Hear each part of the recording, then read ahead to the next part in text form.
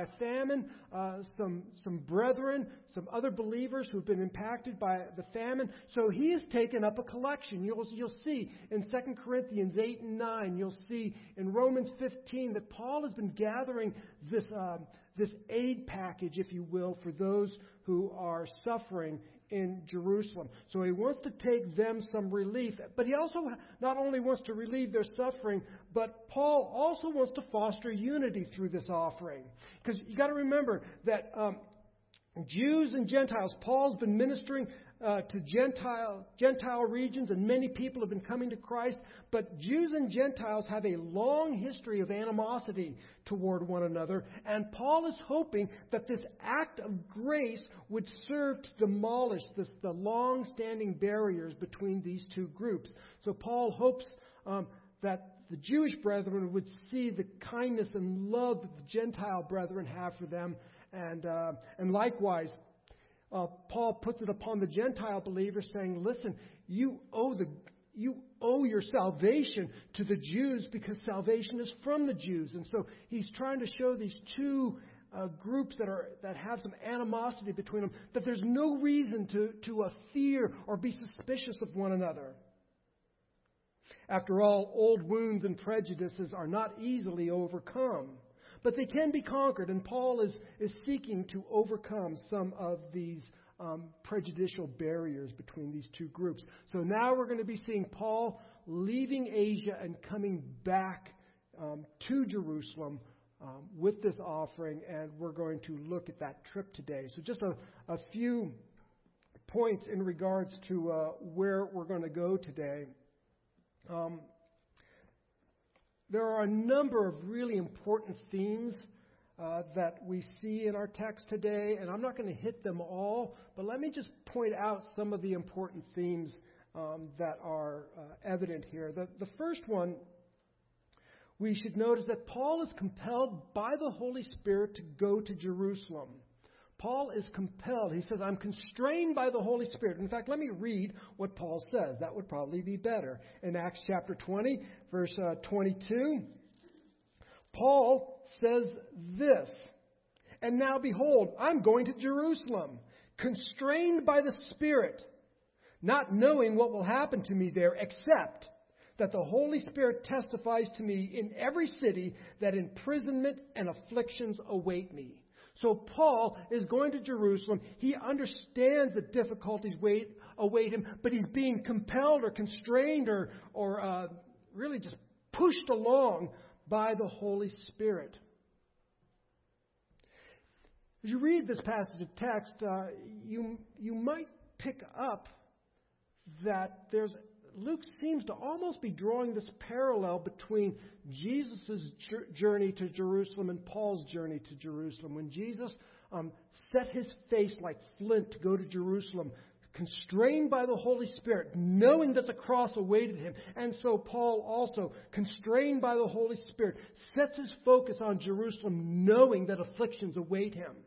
I believe that this is intentional. Luke does this on purpose. This is part of Luke's history of the church. He puts Paul forth as this model disciple, and he is putting Paul forth as one who follows Christ no matter where he leads. So there's a lot to learn here about discipleship. Paul is going to Jerusalem. He is obeying the will of God, even though he knows that it results in imprisonment for him. He understands Jesus' words well. "If you want to be my disciple, you must lay down your life, take up your cross, and follow after me." A disciple, Jesus said, is not greater than his teacher. Paul seems to understand that, and Luke is drawing this out, not just to say, oh, that's for Paul to do, but Paul is set forth as an example of all disciples, that we follow Christ even if it means the cross. Paul follows Christ even when Christ goes to the cross. Remember, when Jesus said, "Take up your cross and follow after me," where was he going? He was going to Jerusalem. He wasn't going to a garden party.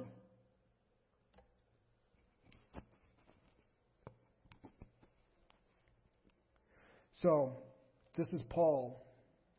Paul's destination is affliction. Now Paul is going to be the missionary in chains. His calling remains, but his circumstances have been altered.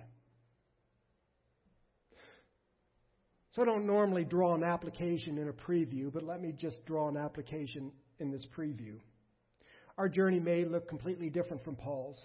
In other words, we may not go to Jerusalem, but regardless of where the Lord leads and how many voices seek to dissuade us to follow, we are called to follow Christ where He leads us. I think it's superstitious for us to say, well, if something bad happens to me, it must not have been God's will. Or if something good happens to me, then it must be God's will. That's just pure superstition. There's nothing in the Scripture that says pleasant results equal God's leading and uncomfortable results must mean God's disapproval. Paul is following Christ. He doesn't care where Christ leads him. He says, I'm a servant of Christ. He even says, for me to live is Christ, to die is gain. Wherever God will lead me, that's where I go. This is set forth to us as a model of what a disciple does. So that's our first theme that we're going to see in this text. And I'm not going to elaborate any more on it other than what I've just done. But there's another theme that I think I'm going to spend quite a bit of time with today. In fact, the bulk of my message today is on this second aspect, and that is the family of God. Here we see the family of God. More specifically, what we see is that foes become family. Former foes become family. And so I won't spend much more time there because I'm going to elaborate on that. Former enemies are reconciled to Christ and to others. And then we will see just a little bit about the will of God. And we taught a whole class on Sunday morning about knowing the will of God. And I'll talk just a little bit about that, but you'll see that as one of the themes. So let's follow along with me as I read our text, Acts chapter 21, verses 1 through 16. Listen to God's holy word. And when we had parted from them and set sail, we came by a straight course to Kos, and the next day to Rhodes, and from there to Patara. And having found a ship crossing to Phoenicia, we went aboard and set sail. When we had come in sight of Cyprus, leaving it on the left, we sailed to Syria and landed at Tyre. And there the ship was to unload its cargo. And having sought out the disciples, we stayed there for 7 days.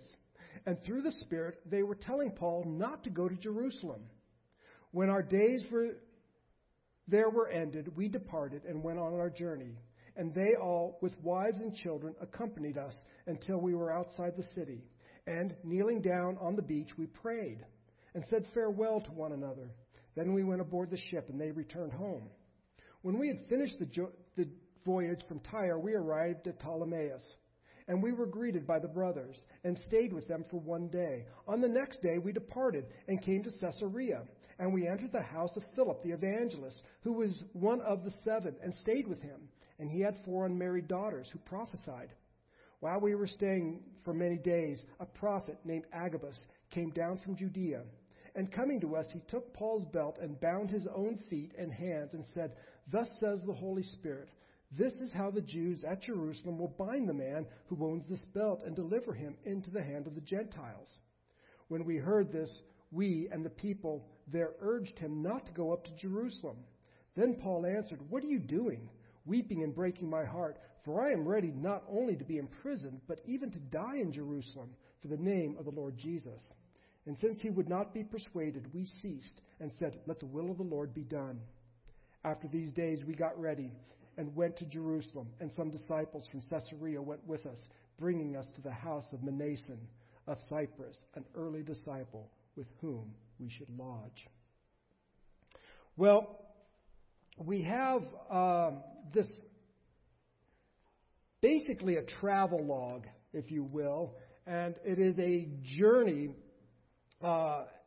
from Miletus all the way down to Caesarea. So for those of you here today, I've got this up on the screen. If you're at home, hopefully you can download the map of Paul's third missionary journey. But we're up here in Miletus, and Paul travels down here to Kos, to Rhodes, over here to Patara, and all the way across the ocean. This probably took, we learn, that this takes about 5 days if the weather's good. And they arrive here at Sidon.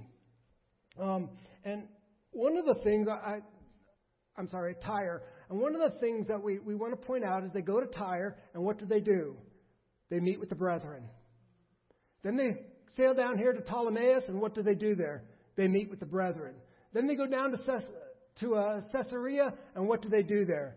Meet with the brethren. And then they basically make their way up to Jerusalem, and what do they do there? They meet with the brethren. So you can see Paul's journey and Paul's focus is always to meet with the family of God. Wherever he goes, he searches out the family of God and meets with them. I want to focus really right now, I want to focus on this journey to Tyre. It's interesting that Paul arrives in Tyre and he searches out the disciples. He finds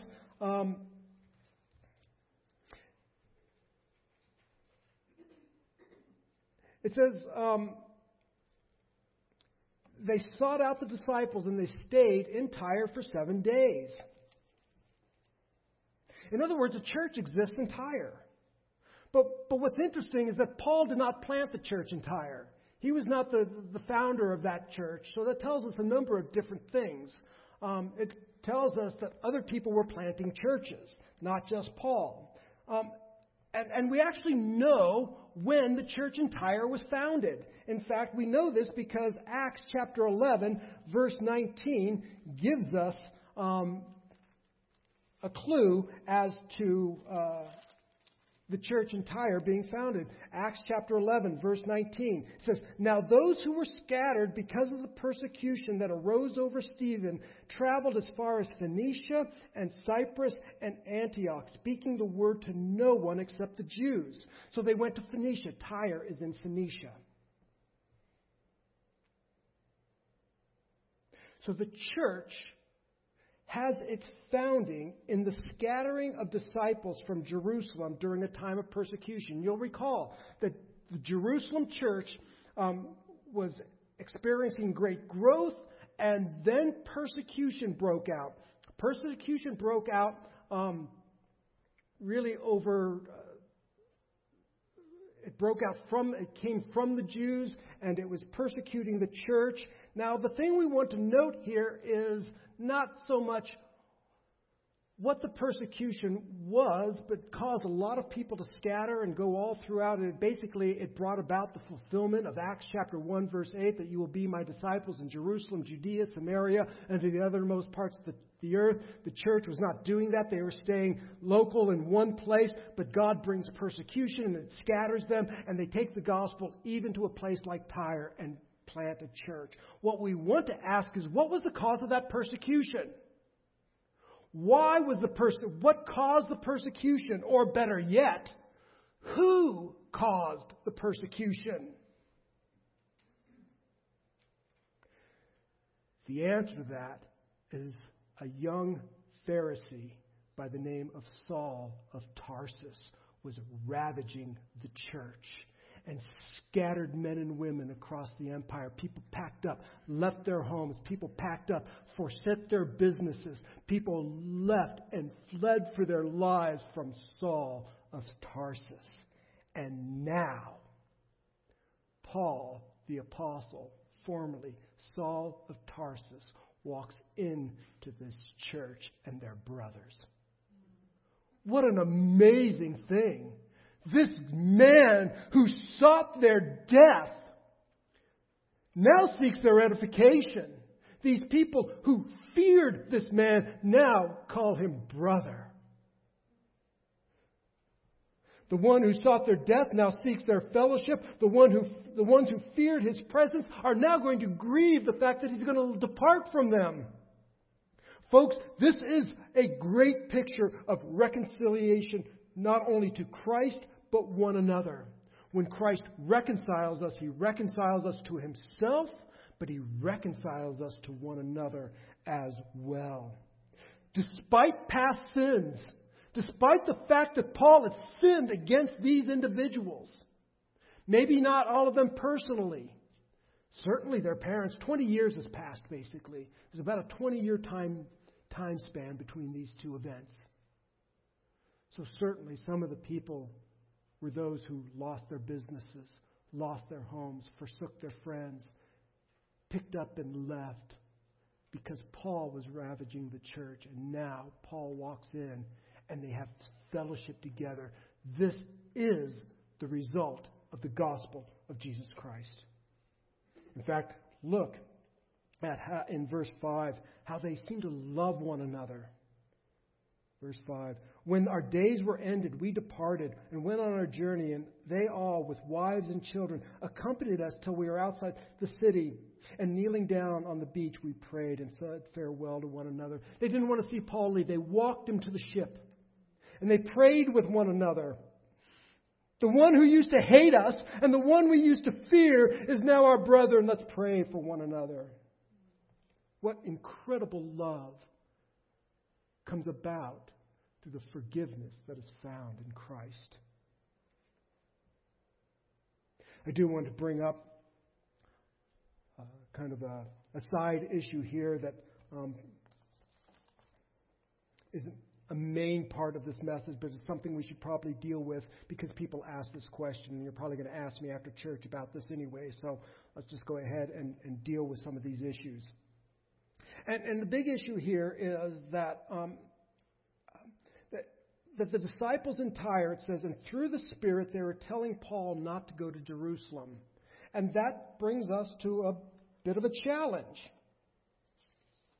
And the challenge is present because we just read in chapter 20 that the Spirit was constraining Paul to go to Jerusalem, and now we have these disciples through the Spirit telling Paul not to go to Jerusalem.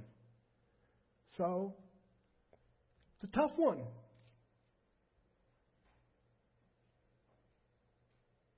So, how do we address this? Well, we can address it in a couple of different ways. First of all, we should address it by noting what is clear. Always when you end up with a difficult passage text, go to what we know. What do we know? What is clear? Here's what's clear. God does not contradict God. All right? So that's clear. So we know that the Holy Spirit does not give mixed messages. He doesn't say, go to church, no, don't go to church. I think there are a lot of different ways that people have addressed this, but I think the easiest and perhaps probably I think the best way, oftentimes the easiest is the best way. The solution basically is that the Holy Spirit is affirming what is awaiting Paul, and in love the disciples urge him to not go. In other words, they also know that persecution and imprisonment awaits Paul, and they are urging him not to go. So perhaps they also understand what the Spirit is saying, but they bring about perhaps a different application.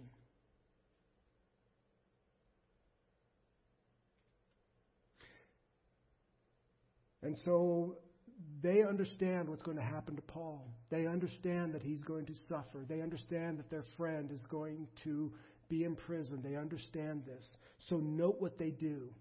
After 7 days, these former strangers who are now family are concerned about Paul, and so they pray for Paul.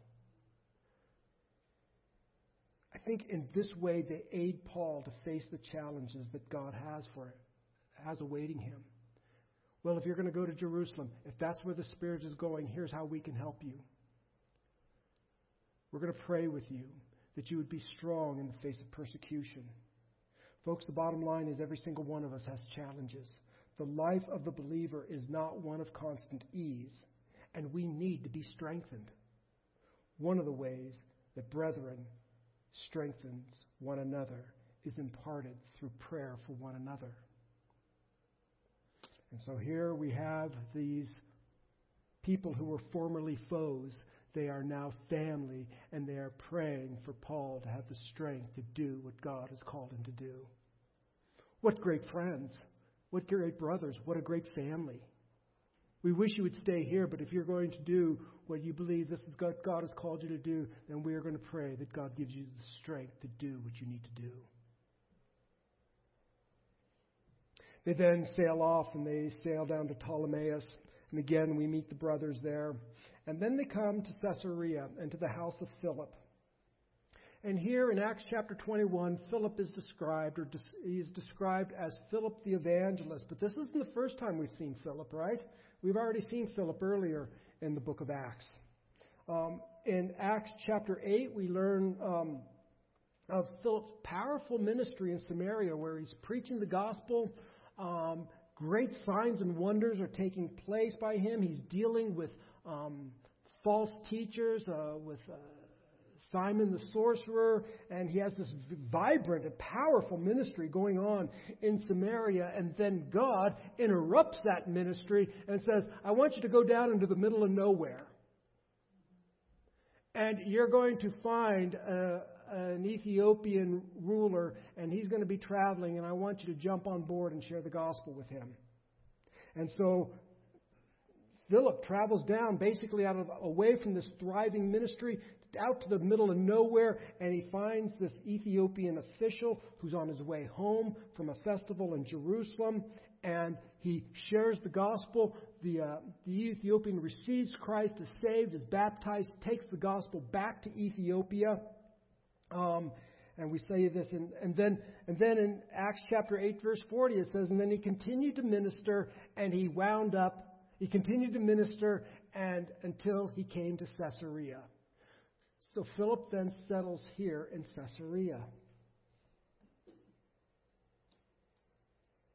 About 20 years has intervened since the time that Philip had this vibrant, public,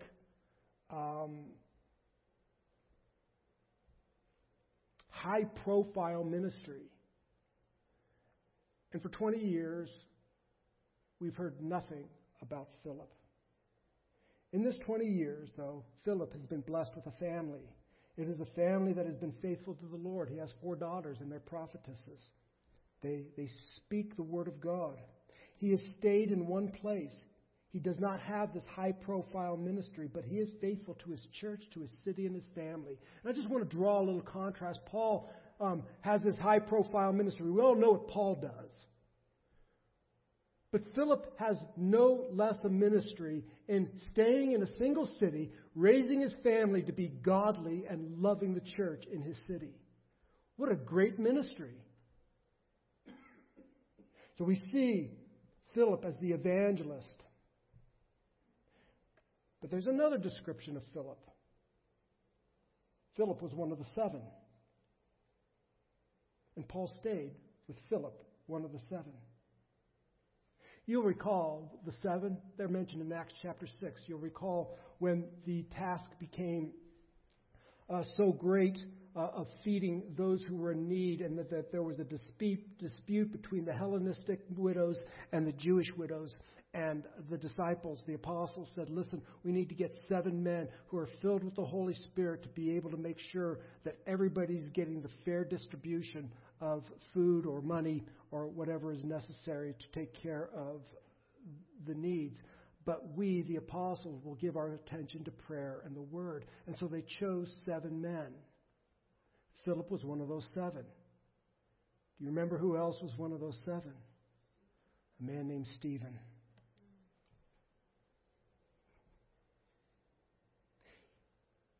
Stephen was murdered. Stephen gave one of the great sermons of all time, and he was murdered for his faith in Christ. And the man who participated, at least by approval, in the murder of Philip's co-laborer and friend is now sitting in his house as a brother in Christ. This is an amazing thing. Philip co-labored with Stephen in vital, vibrant ministry, and Saul of Tarsus gave a hearty approval to murder his friend and co-laborer. And now Philip says, come into my house, brother. Why? The gospel of Christ has reconciled them to both reconcile them to Christ and now reconcile them to one another. You are now a brother in Christ. This is an amazing thing.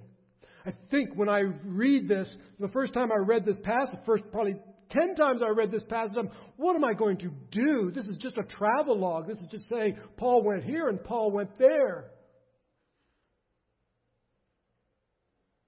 But this is one of those hidden gems that I think only comes about through the fact through careful reading over and over and over again. Paul goes to Tyre and meets with people whom he once chased out of town. And they're like, brother. Then he goes down to Philip, and Philip's like, you murdered one of my co-laborers, or you gave approval to it when you were young. And now Christ has saved you, and now you're my brother in Christ. Welcome into my home. Meet my family. Have dinner with us.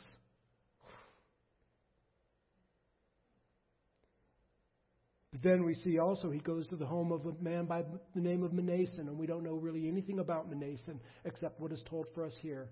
And here what we learn about him is that he was an early disciple. An early disciple. Certainly he knew about Saul of Tarsus and how Saul of Tarsus ravaged the church. And now Manason says, come, brother, stay with me.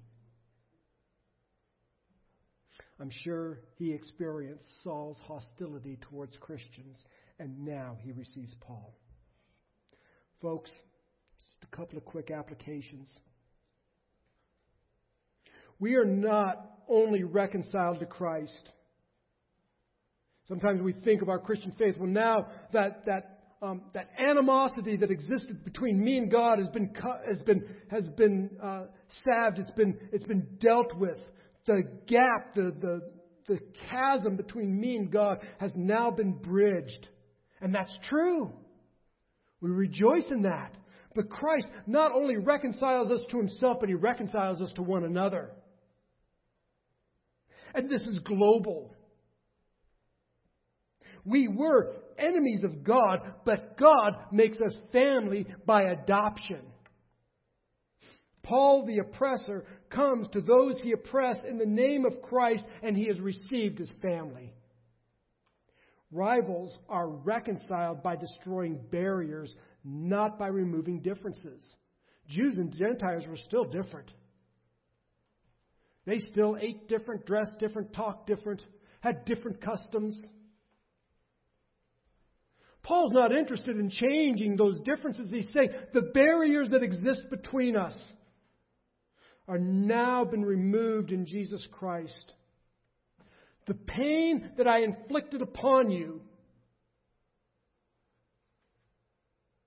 has been forgiven by Christ and forgiven also by one another.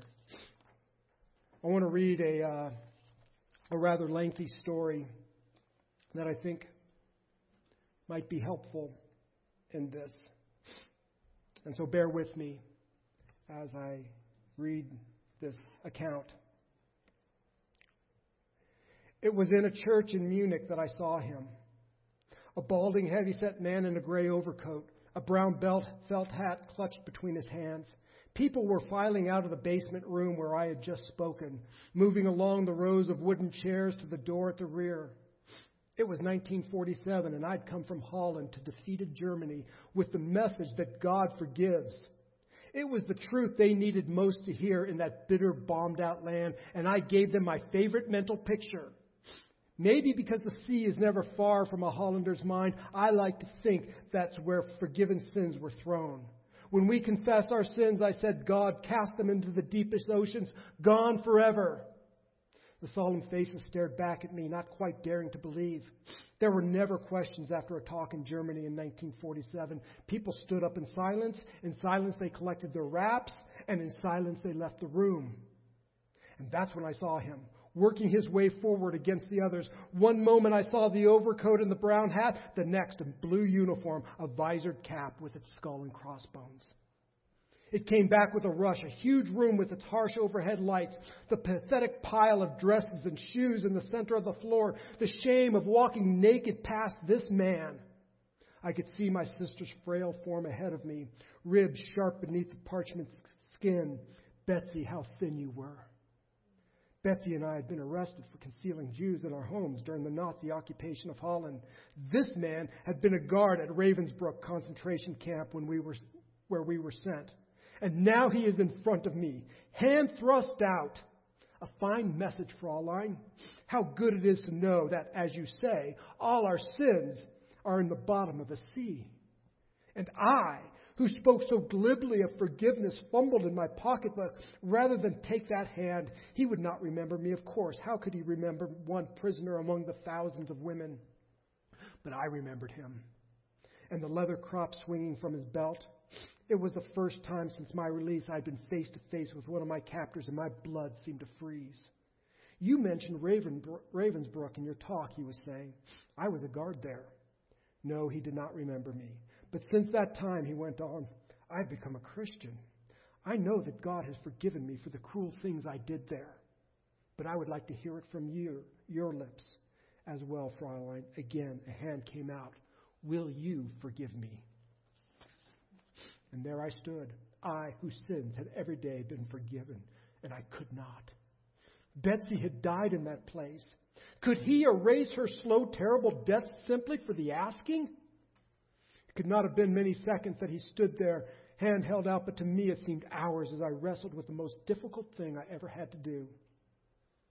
I knew it not only as a commandment of God to forgive him, but as a daily experience. Since the end of the war, I had a home in Holland for victims of Nazi brutality.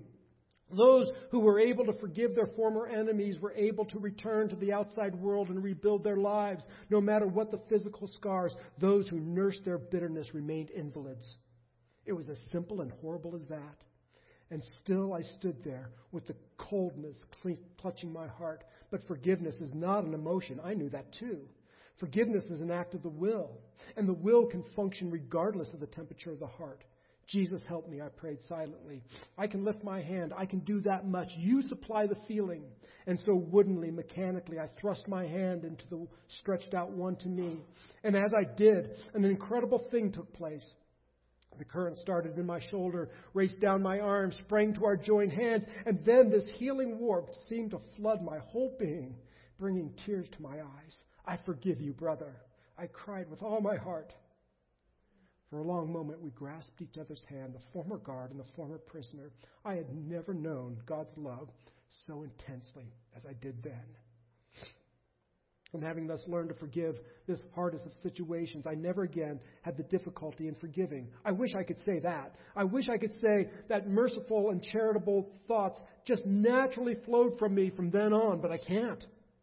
If there's one thing I've learned at 80 years of age, is that I can't store up good feelings and behavior, but I can only draw on them fresh from God every day. Maybe I'm glad it's that way, for every time I go to Him, He teaches me something else. I recall the time some 15 years ago when some Christian friends whom I loved and trusted did something which hurt me. You would have thought that having forgiven the Nazi guard, this would have been child's play. It wasn't. For weeks I seethed inside, but at last I asked God again to work His miracle in me. And again it happened. First a cold-blooded decision, and then the flood of joy and peace. I had forgiven my friends. I was restored to my Father. Then why was I suddenly awake in the middle of the night, hashing over the whole affair again? My friends, I thought, people I loved. If it had been strangers, I wouldn't have minded. I sat up and switched on the light. Father, though it's all forgiven, help me do it. But the next night I woke up again. They talked so sweetly. Never a hint of what they were planning. And His help, God's help, came in the form of a kindly Lutheran pastor, whom I confessed my failure after 2 sleepless weeks. He said this, up in the church tower, he said, nodding to the window, is a bell, which is rung by pulling on a rope. But you know what? After the sexton lets go of the rope, the bell continues swinging. First ding, then dong. Slower and slower until there's a final dong and it stops. I believe the same thing is true of forgiveness. When we forgive someone, we take our hand off the rope. But if we've been tugging at our grievances for a long time, we mustn't be surprised if the old angry thoughts keep coming for a while. They're just the ding-dongs of the old bells slowing down. And so it proved to be. There were a few more midnight reverberations, a couple of dings when the subject came up in my conversation. And yet, God had much to teach me. even in this single episode, because many years later, in 1970, an American with whom I had shared the ding-dong principle came to visit me in Holland and met the people involved and who betrayed me. And he said, "Aren't those the friends who let you down?" he asked as they left my apartment. "Yes," I said a little smugly. "You can see it's all forgiven." "But you, yes. But what about them? Have they accepted your forgiveness?" "They say there's nothing to forgive. They deny it ever happened, but I can prove it." I went eagerly to my desk. I have it in black and white. I saved all of their letters, and I can show you even more where they did these things. Corey, my friend, slipped his arm through mine and gently closed the drawer. "Aren't you the one whose sins are at the bottom of the sea? And are the sins of your friends etched in black and white?" For an anguishing moment, I could not find my voice. "Lord Jesus," I whispered at last, "who takes all my sins away, forgive me for preserving all these years the evidence against others. Give me grace to burn all the black and whites as a sweet-smelling sacrifice to your glory." I did not go to sleep that night until I'd gone through my desk and pulled out those letters, curling now with age, and fed them into my little coal-burning grate. As the flames leaped and glowed, so did my heart. "Forgive us our trespasses," Jesus taught us to pray, "as we forgive those who trespass against us." And in the ashes of those letters, I was seeing yet another facet of His mercy. What more He would teach me about forgiveness in the days ahead, I didn't know, but tonight's news was good enough. When we bring our sins to Jesus, He not only forgives them, He makes them as if they had never been. Enemies made friends. No doubt not friends. Family by reconciliation with Christ. And so, as we conclude this message, let me just bring up that Christ reconciles us to not only to Himself, but to one another. Past injustices do not permit us to reject one who now professes Christ. Forgiveness is hard. Perhaps it is the trial that God has called you to. Forgiveness is hard.